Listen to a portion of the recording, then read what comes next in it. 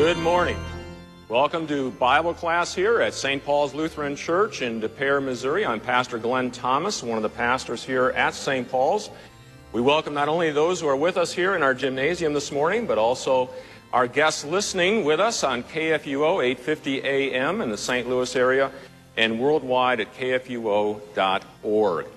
We're going to continue our custom here of looking at the lessons for the coming week. So not today, not today's lessons, which would be the lessons for Trinity Sunday, but the lessons for next week. And before we do that, let's begin with a word of prayer.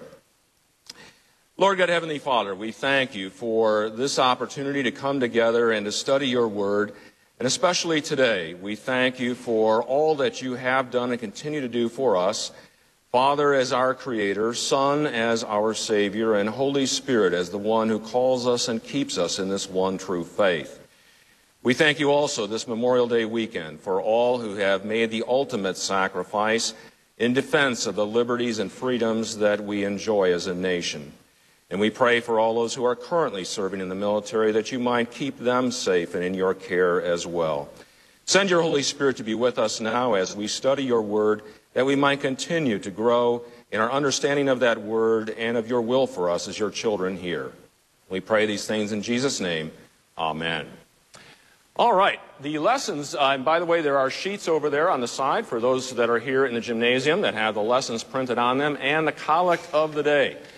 Next Sunday is one of those Sundays where things really come together kind of nicely.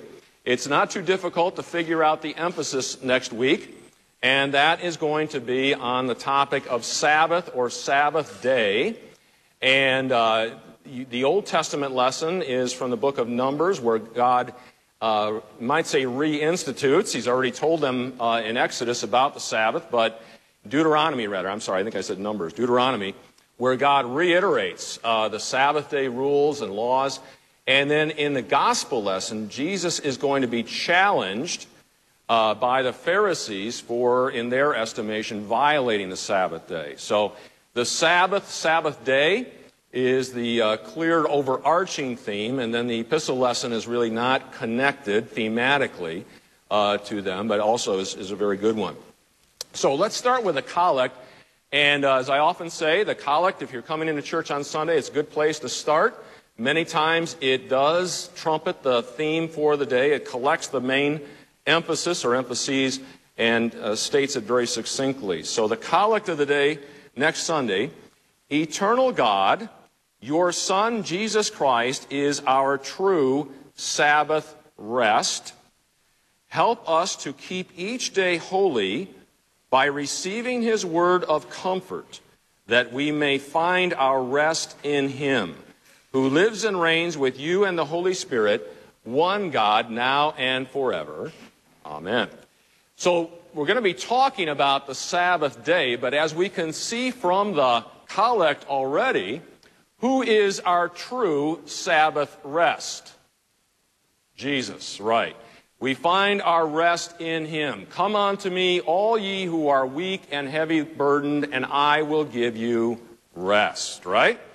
And so we'll be looking at how the Sabbath day, in a way, is a shadow, a foreshadowing of the great rest yet to come, and that's the rest that we have in Jesus, and then ultimately the rest we have in the world to come, right? We sing for all the saints who from their labors rest, right? So it ties together very nicely. Now let's start with Deuteronomy, the Old Testament lesson then for next week. A little background here. God has already given the 10 commandments, or the 10 words we might say, to Moses on Mount Sinai back in Exodus chapter 20. God's people are on their way to the promised land. They get right to the border of the promised land and they send in the spies. And the spies come back, and what are the spies? Remember, God has said, I'm going to give you this land. You know, it's for you. The spies come back, and with only 2 exceptions, Joshua and Caleb, they say that the people there are mighty big and mighty intimidating. In effect, we better not try this. We better not go in. Even though God has promised to give them that land, they shrink back in fear.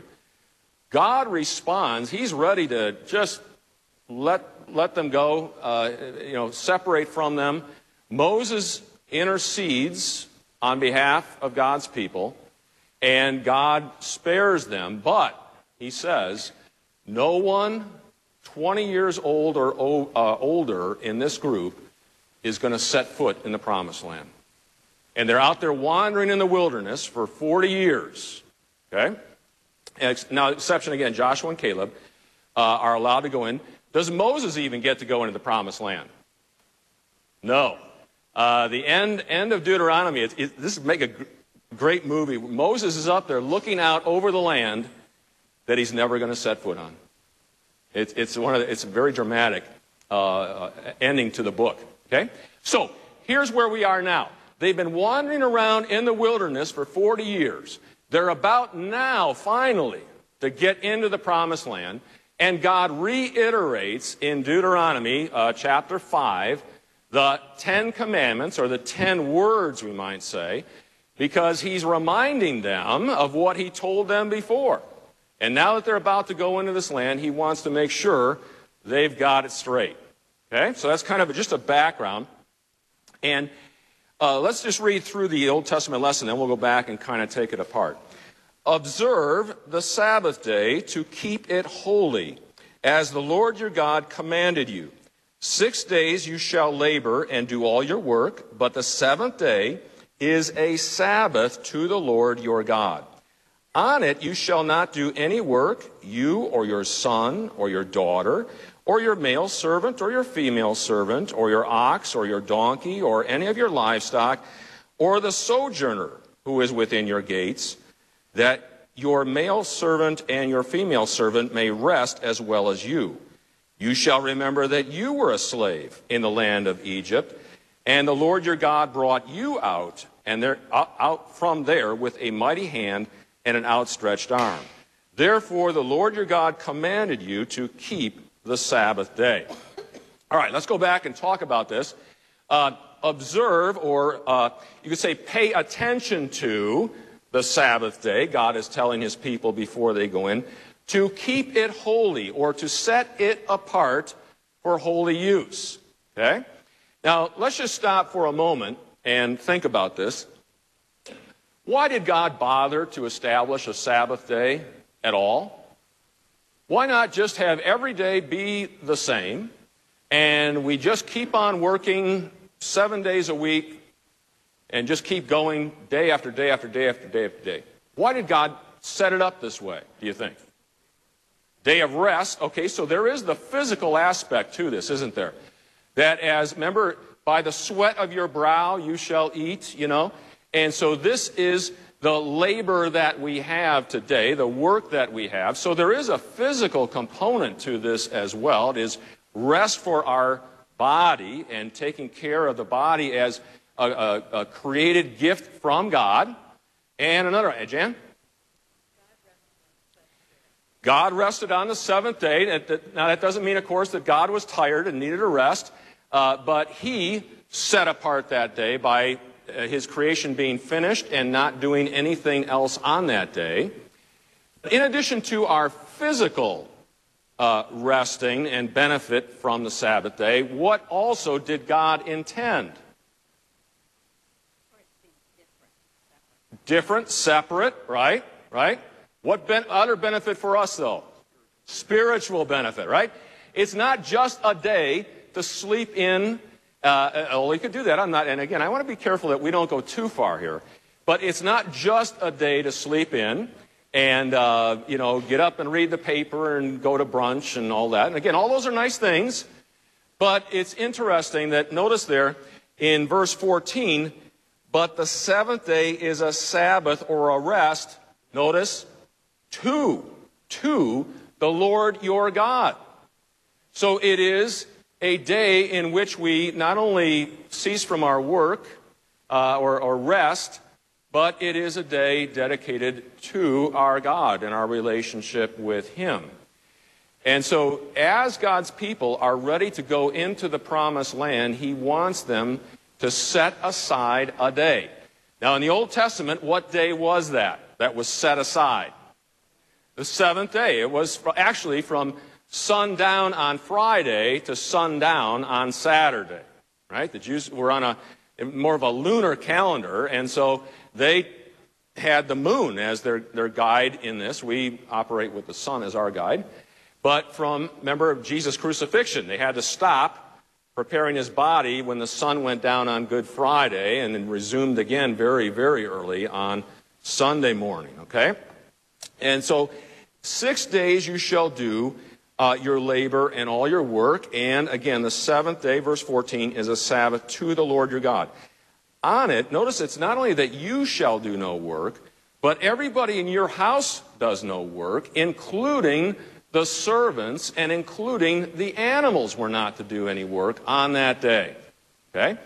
Because, again, there were to be no distractions, and everybody was to rest. Even your servants, even your children, everybody was to both rest physically and focus upon the Lord. By the way, the word Sabbath means rest itself, so it's almost redundant when you say Sabbath rest. But it is a day of rest.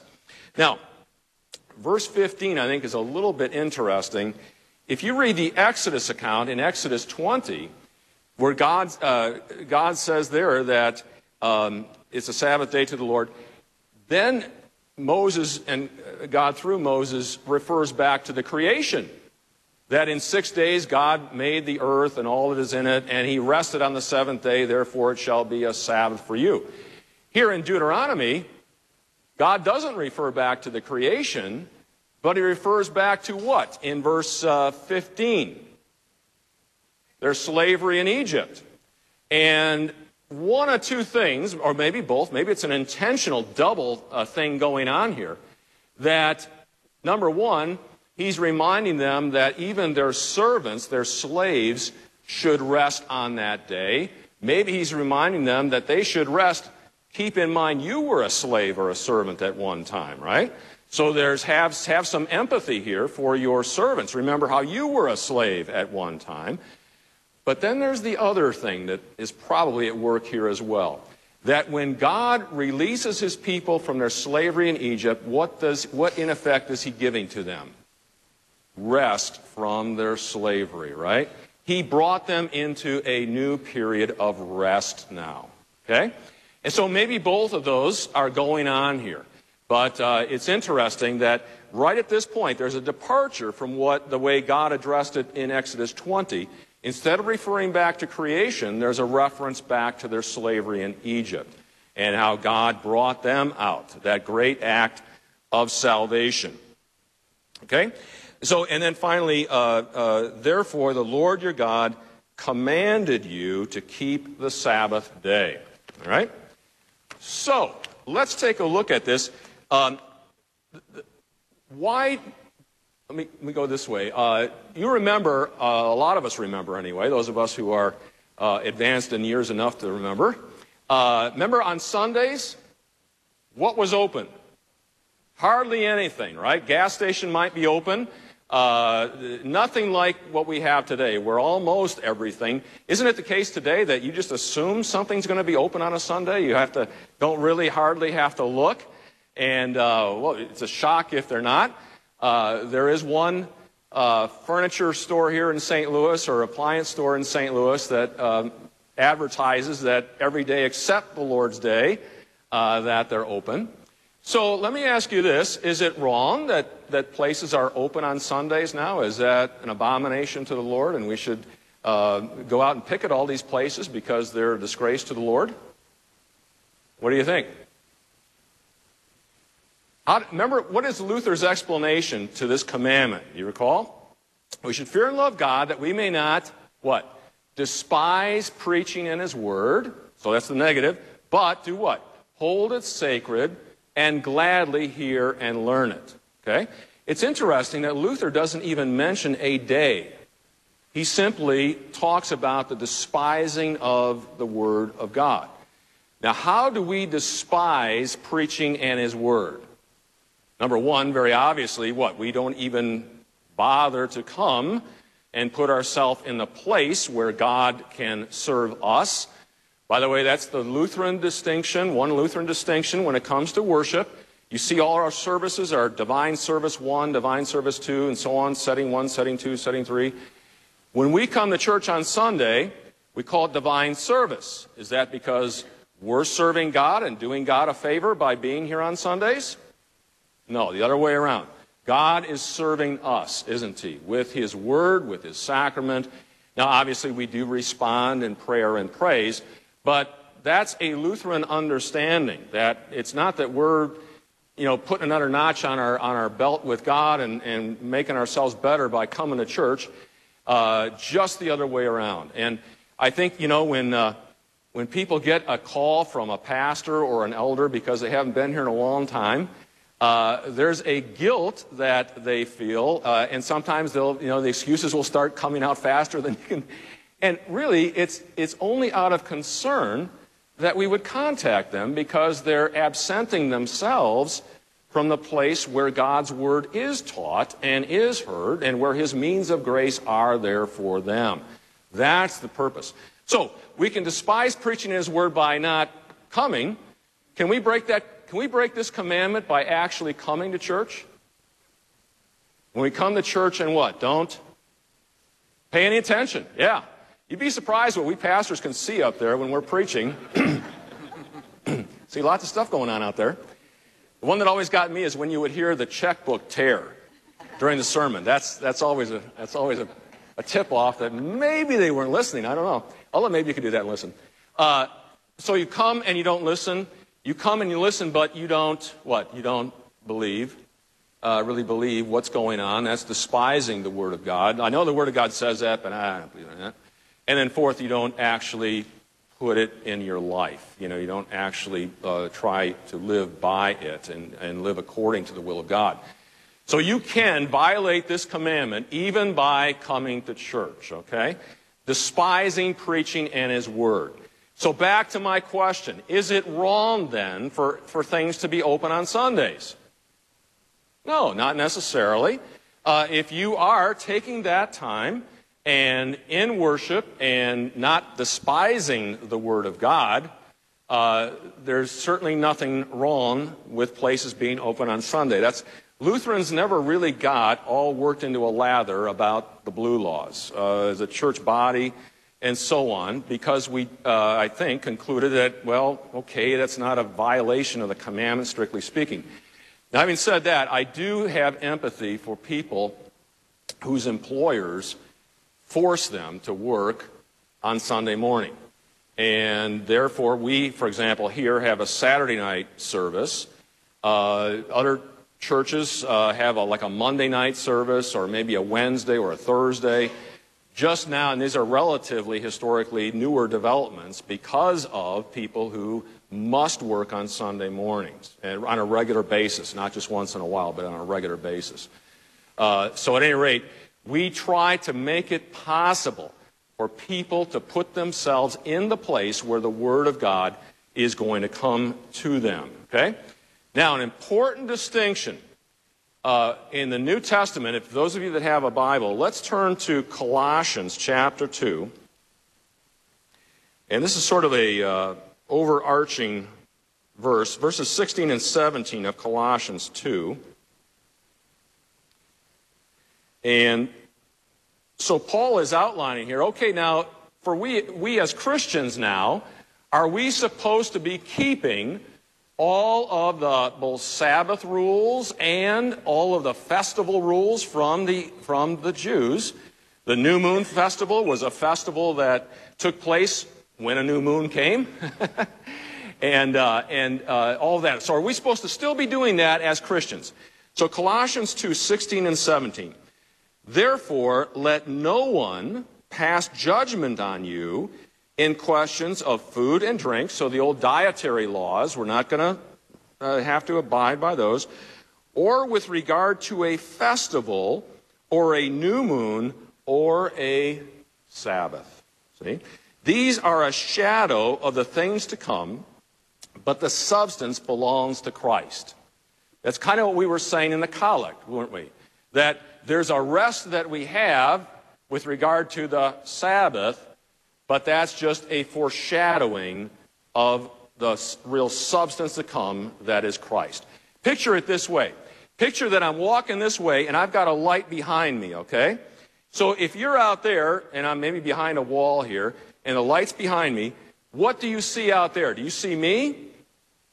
You just see the shadow. And then finally, when I step out behind that wall, there I am, right? So this is kind of the way it is.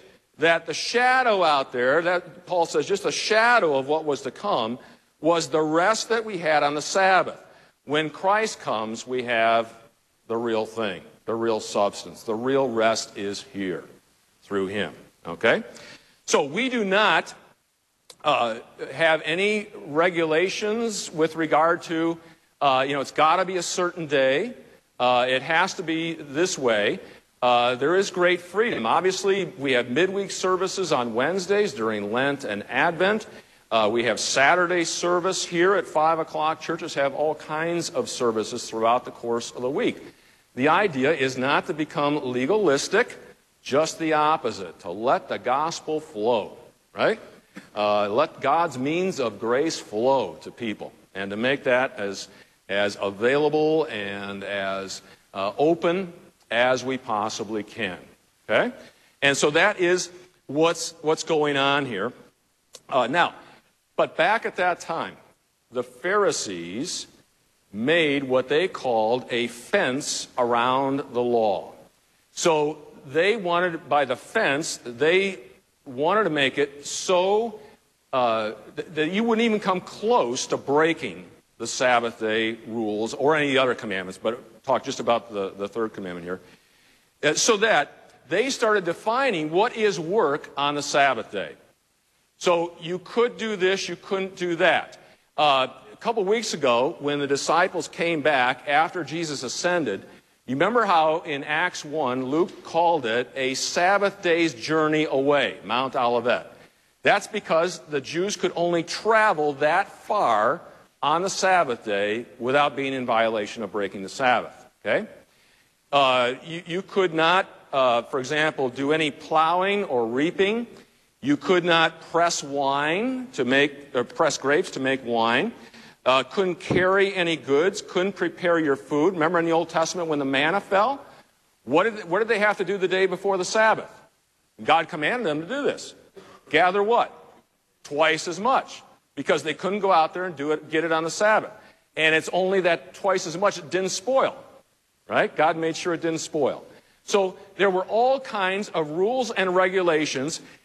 Over 630 of these rules and regulations that were to be a fence around the Sabbath, or around the commandments, to make it so you wouldn't even come close to violating the commandments, okay?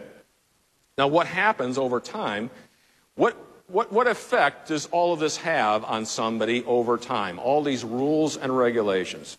Is there much joy in our relationship with God? No. It becomes, and the Pharisees, as we're going to see in the gospel lesson, take this on to even new heights. It is all about rules and regulations. And the Pharisees cannot understand how Jesus seems not to have what they would consider the proper regard for the Sabbath day. He heals people on the Sabbath day. His disciples, as we're going to see, are picking grain. And that's harvesting on the Sabbath day. Drives them crazy.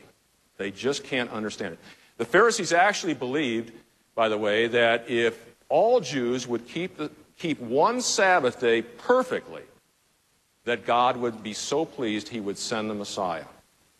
The irony is, they had the Messiah right in front of them, right? The great irony. Okay? So, with regard to today, we still have, for example, anybody think of a group that must worship on Saturday? Besides Jews now, besides Jews. Seventh-day Adventists, by their very name, right? They worship on the seventh day. Why do we worship on Sunday? Why don't we worship on the seventh day, just like they did in the Old Testament? Why is our Sabbath day Sunday? Jesus rose from the dead on the eighth day. A new creation, it's sometimes called, a new creation day, and where God was creating all things new through Christ and his resurrection from the dead. So that was very early on. The Christians decided they are going to worship on Sunday because that is the day the Lord rose from the dead, the eighth day, the day of new creation. Okay? All right. Before we go on, any comments or any questions? Jane? No. The question was about the Pharisees and when did they start with all these rules and regulations. The rabbis even started before the Pharisees did. The Pharisees were a relatively more recent group that developed, but the rabbis way back started this oral tradition of putting all these rules and regulations on top of what God had said. The Pharisees then, and you know, the Pharisees, we really talk down a lot about the Pharisees, and I'm not here to defend the Pharisees, but the Pharisees were operating with a good principle, or a good motive, I guess you would say. The Pharisees were lay people. They were not clergy. They were not priests. And their main concern was to keep the religion pure, to keep it from Greek influences, which especially came in the century before Christ. And so they were operating with a desire to keep the religion pure from all of these things that they saw coming in, creeping in. And so, boy, we're going to keep things strict. We're going to do it by the book, and you know, you better toe the line. And so they then were more recent than that. Yes, the question was when they were slaves in Egypt, sure, they had to work on the Sabbath. And, of course, being slaves in Egypt, they weren't given the Ten Commandments yet. But, yes, they were working, you know, very, very hard. And so then, again, Moses reminds them, or God reminds them, remember, you were slaves, and God brought you out of all that. Okay? All right, any other, Jan? Yes. Right. Yeah, the question or the comment, rather, was about in the verse that talks about sojourners also. Let's see. Let me get that. It's within your gates. Oops, I'm on the wrong page. That's why I can't find it. Yes, in 14, notice there the sojourner who is within your gates. The traveler could even be a Gentile. The gates are not necessarily your own gates or your property, but the city or the town gates. So any sojourner, any traveler who could also be a Gentile. And that's an excellent point, that this would be a witness, wouldn't it, to anyone. And I'll say the same about when your car leaves the garage on Sunday morning and heads out at the appropriate time. That is a silent witness, isn't it, to all the other people who are looking out their window maybe and not doing that. But that is a silent witness. So we don't want to underplay that. That's very important. Yeah, thank you for that point. Any other comment? Yes, Rita? Yes, the comment was about businesses that are closed on Sunday could be a silent witness as well, that the owner or the proprietors are Christian. I forgot another thing I should have mentioned. There's a major fast food outlet that is closed on Sundays, right? Yeah, I don't know if we should give a commercial away here on the radio, but why not? Chick-fil-A. There's a commercial now that's something that I did. I was going home from church one day. I made a hospital stop at Mobap and was coming back, and I thought, oh, well, I'll swing by and pick something up on the way home for lunch. And I get to the Chick-fil-A, I'm looking at, boy, there's hardly anybody here, and I was so excited. I pulled in, and oh, that's right. There's a good reason there's nobody here. They're not open. So, it can be a Christian witness, you know, and many times it's intended to be a Christian witness. And there's also, I think, a lot of family emphasis or motivation behind it as well. Okay? Anything else? All right, let's go to the gospel lesson now. And we're going to skip the epistle for now. We'll come back to it. But we want to go to the gospel lesson because it's thematically tied to the Old Testament lesson. So now we're going to see the consternation that Jesus' disciples cause, in this case, with regard to, in the minds of the Pharisees, not keeping the Sabbath. So let's take, first of all, 23 through 28. There's an option to add on 3 verses 1 through 6, and we're going to do that. No extra charge. All right, it's 23. One Sabbath he was going through, this would be Jesus, was going through the grain fields, and as they made their way, his disciples began to pluck heads of grain. And the Pharisees were saying to him, "Look, why are they doing what is not lawful on the Sabbath?" And he said to them, "Have you never read what David did when he was in need and was hungry, he and those who were with him, how he entered the house of God in the time of Abiathar the high priest, and ate the bread of the presence, which is not lawful for any but the priest to eat, and also gave it to those who were with him. And he said to them, the Sabbath was made for man, not man for the Sabbath, so the Son of Man is Lord even of the Sabbath." Okay, so we'll stop there, and then we're going to pick up the rest of it. So the Sabbath day, and the disciples are walking through a field, and they pick some grain and eat it. Now, what would they be violating with regard to the Sabbath day? What are they doing on the Sabbath that was against the Sabbath day rules by simply picking some grain and eating it? Harvesting. Believe it or not, that would be considered harvesting. And then, before you eat the grain, what do you do to it? What's that? Thrashing. You know, you're rubbing it in your hands, and then you're going to pop it in your mouth. That's thrashing. That's forbidden as well. So you see how things had become? So it was all about the rules and the regulations, not about the greater purpose. Now, God had actually intended, remember the Old Testament laws and rules, God actually made provisions for the poor and for the travelers. Because he even said, we won't look at it now, but they were commanded that God's people, when they harvested their fields, they were not to harvest it all the way to the edge. They were to leave some there in the field. Well, who was that for? That was for the traveler and for the poor. God had made to his people provision for those who would be traveling. You know, it's not like today where you get off at a rest stop, or you get off and there's 6 restaurants you can choose from, and so on.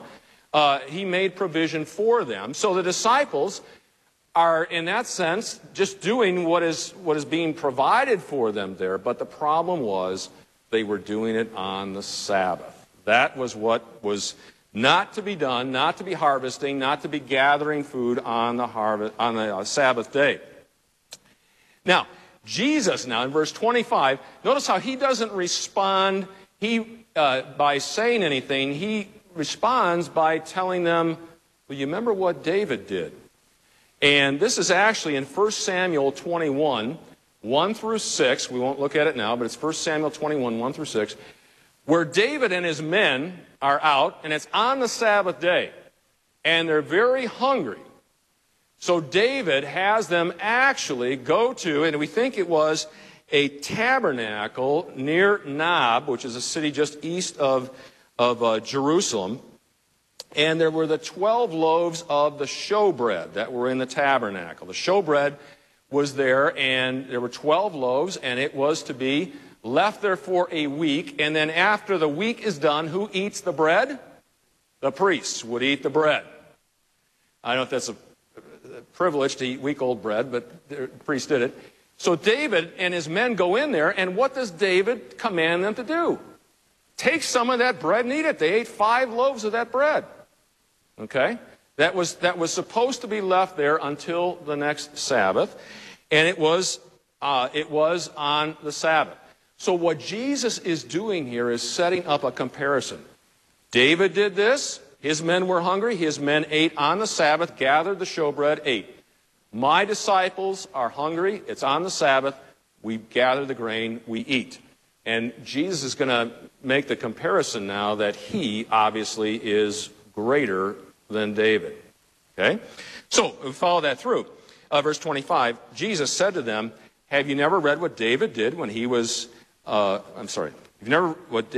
he was need and was hungry, he and those who were with him, how he entered the house of God in the time of Abiathar the high priest and ate the bread of the presence, which is not lawful for any but the priest to eat, and also gave it to those who were with him. So David broke this rule and regulation. I'm breaking a rule and a regulation, and I am greater. And notice there, verse 27 is a key principle which had been turned around. The Sabbath was made for man, not man for the Sabbath. And that's the thing we have to remember. God built this into his creation to bless and benefit man, not the other way around. And the things had been, the tail was wagging the dog here, without question, right? That they had become so engrossed with keeping all the rules and the regulations of the Sabbath that they had forgotten the big picture. And Jesus is bringing that to their attention. Okay? Now, let's go on and do the extension here, because we're not done yet. 3 verses 1 through 6.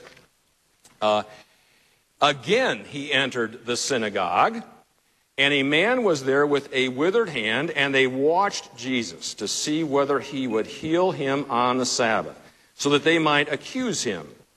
And he said to the man with the withered hand, come here. And he said to them, is it lawful on the Sabbath to do good or to do harm, to save life or to kill? But they were silent.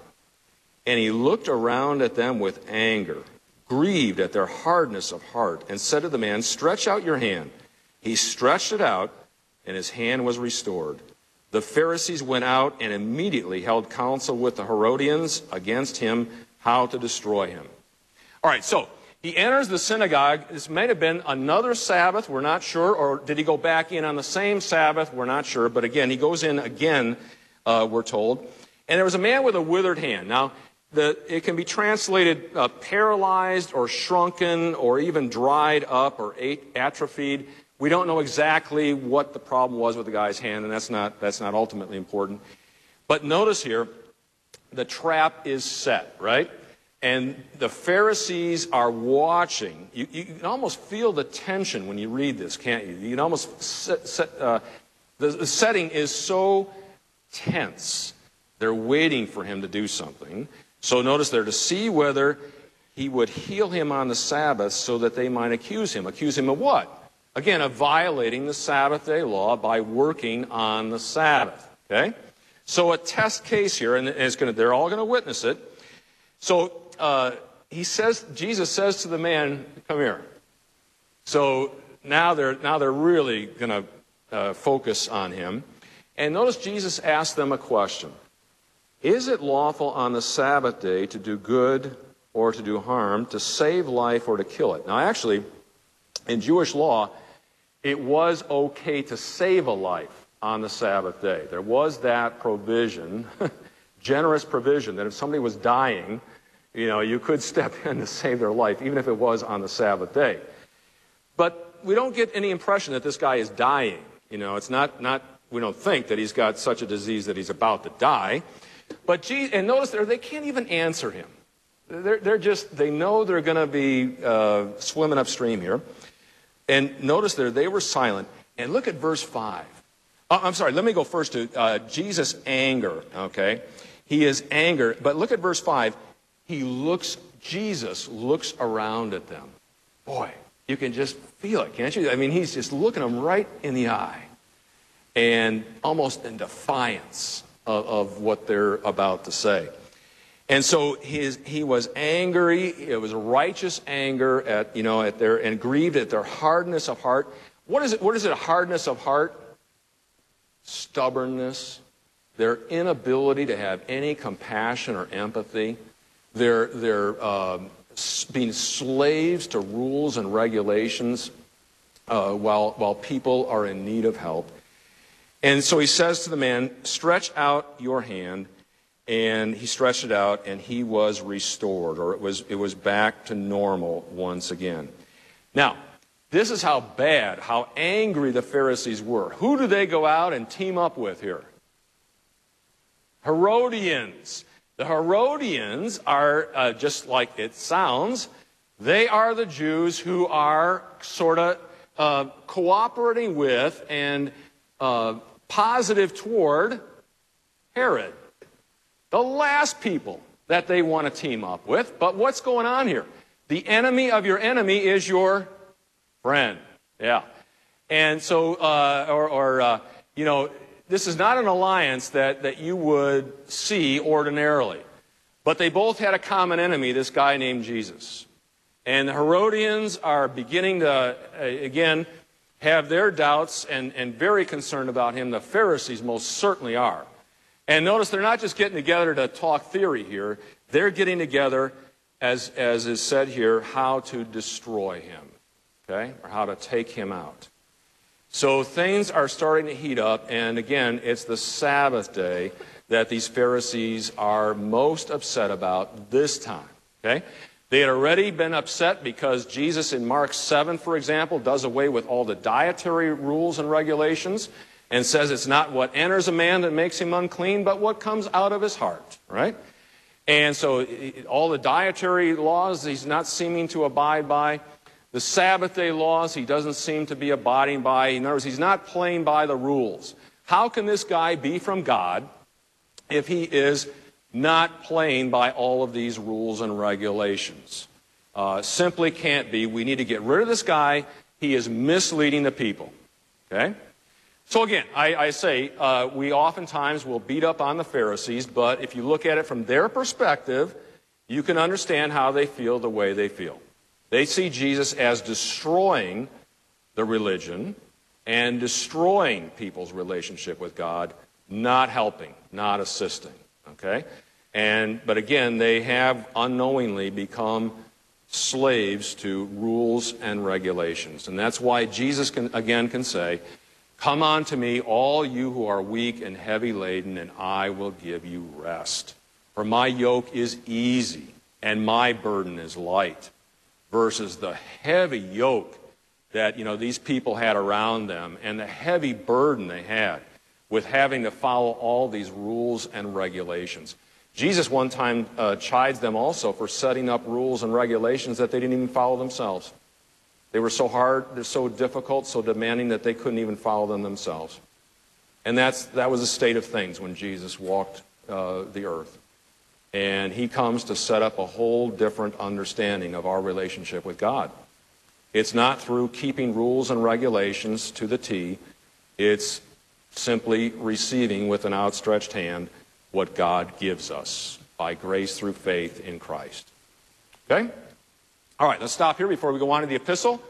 Comments, questions, or anything about the Sabbath, because we're going to leave the Sabbath behind now to move on to a different topic. Anything at all? All right, let's move on then finally to the epistle lesson. And again, as is often the case, the epistle is not thematically connected to the Old Testament and the Gospel. It would be if it were a festival Sunday. All three, as we see today, all three are connected thematically on Trinity Sunday. But 2 Corinthians chapter 4, and just know here, you can almost pick it up by reading what Paul says here.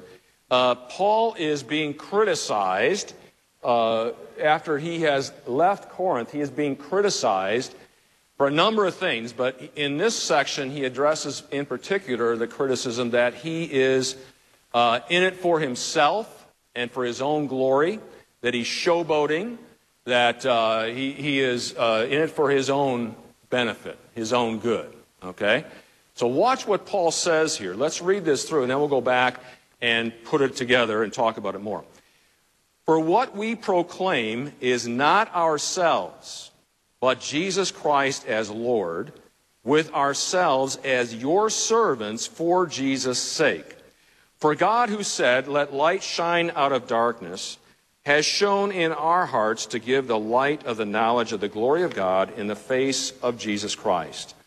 But we have this treasure in jars of clay, to show the surpassing power, that the surpassing power belongs to God and not to us.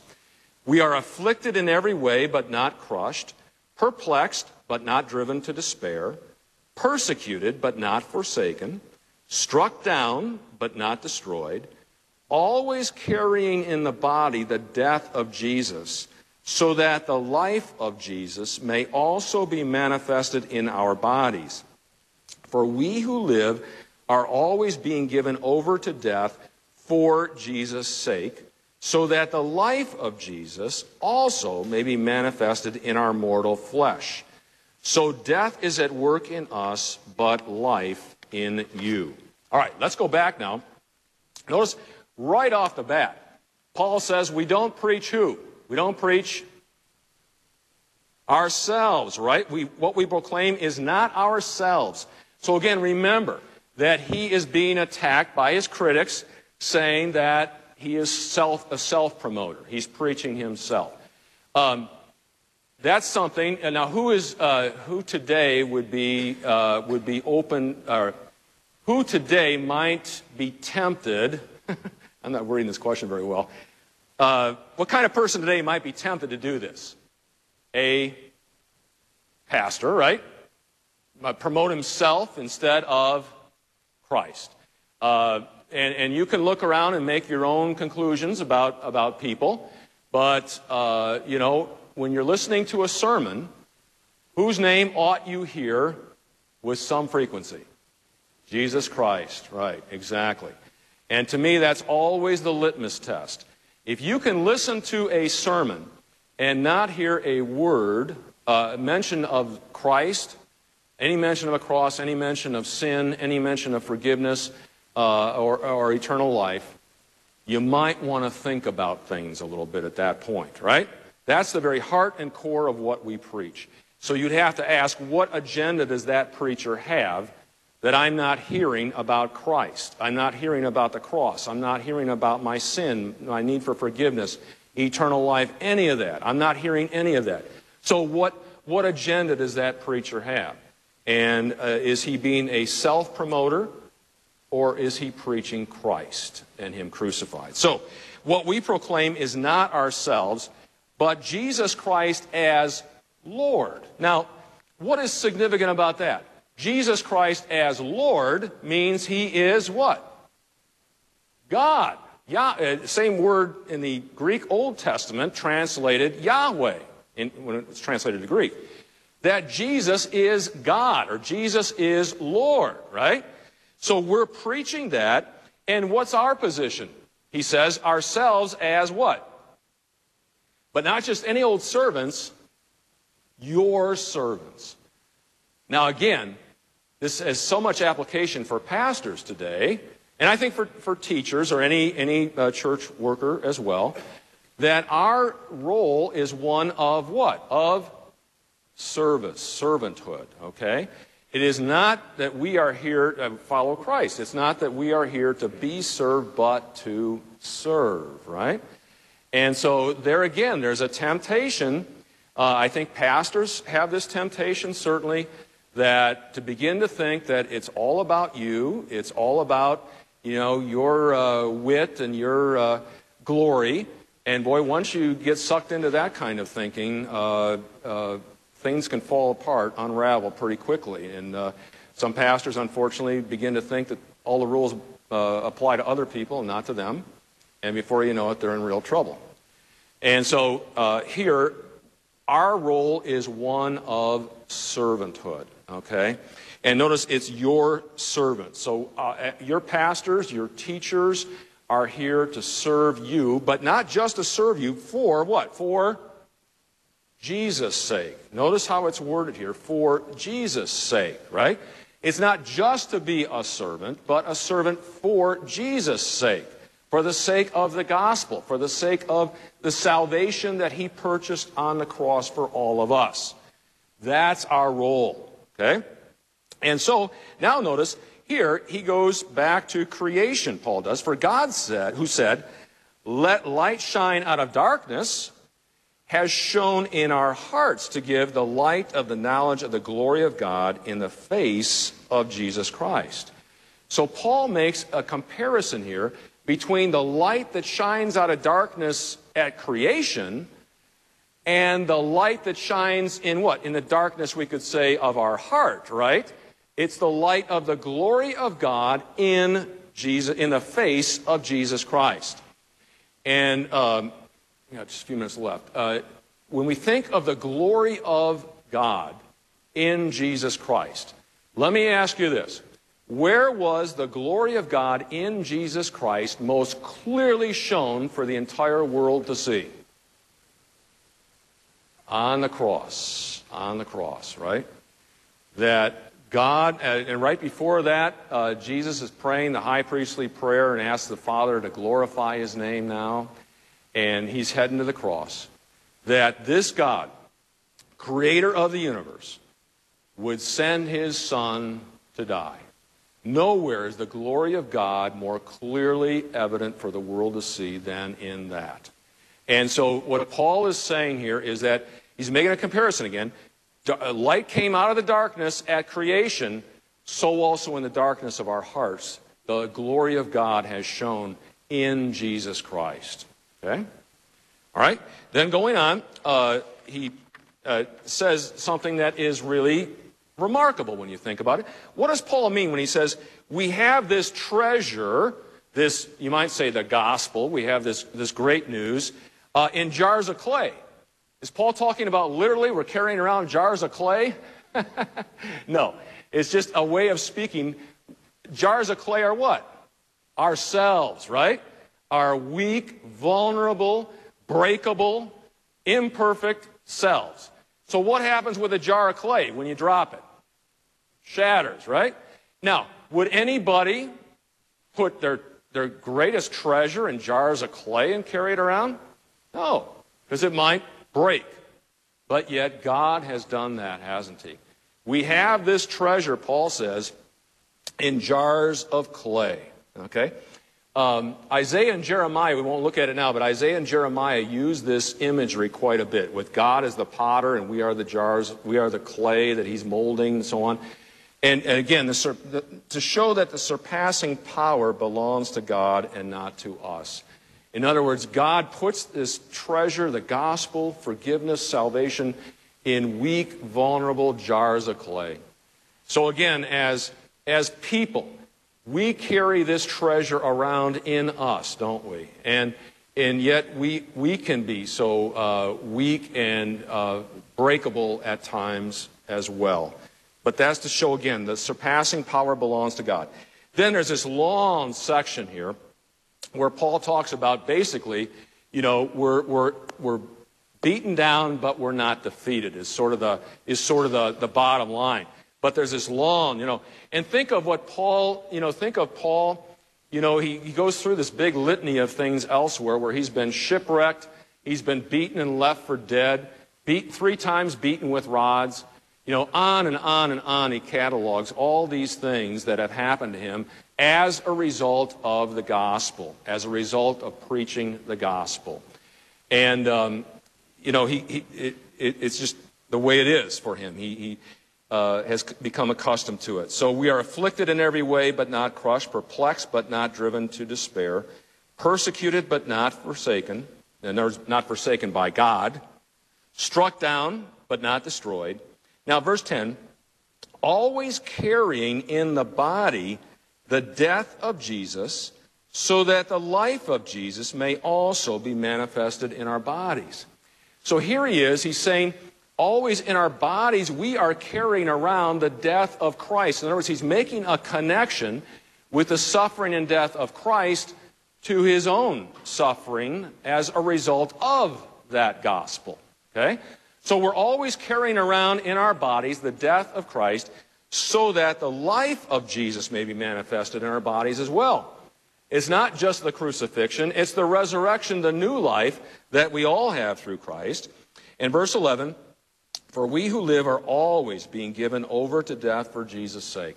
I don't know if we can fully comprehend that. There are certain places in the world today where we certainly could if we lived there, but always given over to death for the sake of Jesus Christ. And there are people, right now, you probably have heard, in Egypt, it seems like every few weeks we hear of Christians being killed.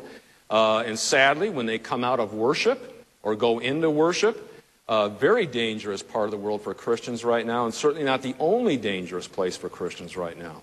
But they could fully comprehend what Paul is saying here because it's what they're living.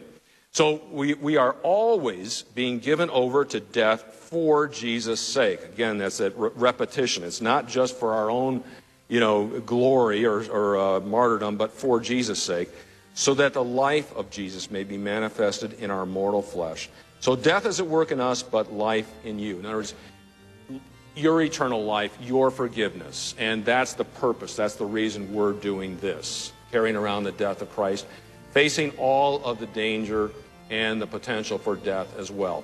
And Paul finally would be put to death. We think it's in around June, I believe, of 68 AD outside of Rome. And Peter very close to that same time. So he would end up being martyred for that same faith. Okay? All right. We're about out of time here, so let's close then with the benediction. May the grace of our Lord Jesus Christ, the love of God, and the fellowship of the Holy Spirit be and abide with you all. Amen.